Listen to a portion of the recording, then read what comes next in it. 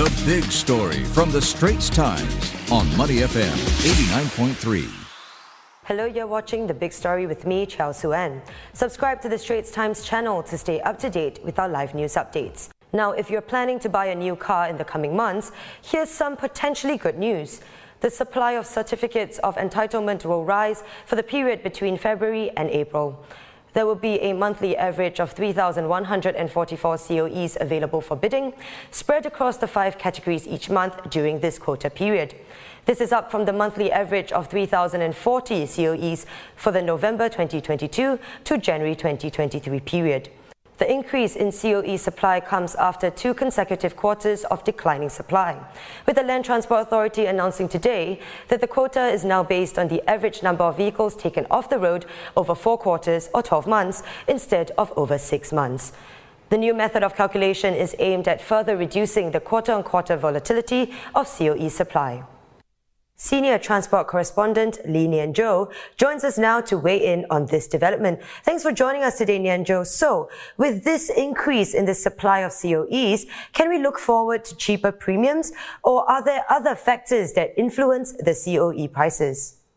Hello, I think today is much welcome news after we had 2 quarters where the quota have been reduced. However, I don't think that if you look at the actual increase, it's not tremendous.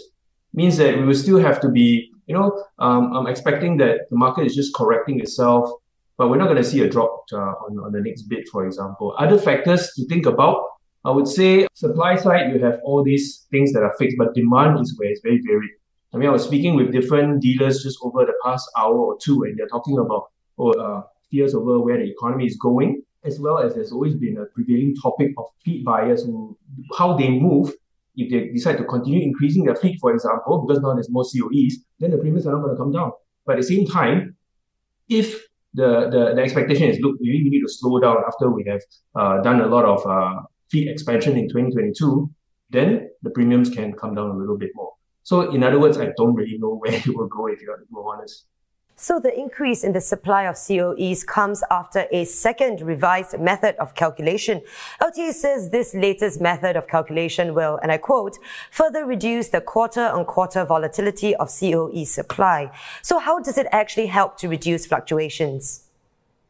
Yeah, I think fundamentally the calculation of the number of COEs that will be offered up in the market for bidding is based on the number of cars and trucks and all the other vehicles that are taken off the road before. So the big change now is that used to be a year ago where we will be looking at how many vehicles were taken off the road 3 months ago. And then in July, they decided that let's make it to 6 months. Or rather, I should say the average of 6 months. What this means is basically it's basic mathematics, right? When you are dividing something over longer, more months, more registrations, you kind of even out these spikes and as well as trials that will happen, which is natural.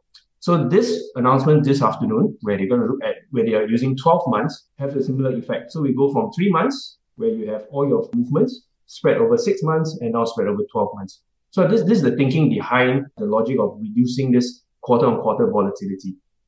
And I think the question on all of our minds, right, if I can get some quick advice from you, Nian Zhou, following today's developments, if I'm looking to buy a car, is this a good time? I think number one, if you're talking to motor traders, they'll say, there are a couple of factors that we need to think about.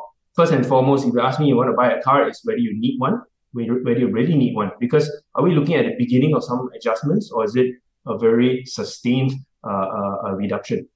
Right. So if you do need a car or a truck or whatever it is, well, fine. But I think it's important to also shop carefully, bearing in mind that although we are saying, hey, we have more COEs now, it is still a lot less than where we were 12 months ago. Thank you for the advice, Nian Zhou. Senior Transport Correspondent Lee Nian Zhou.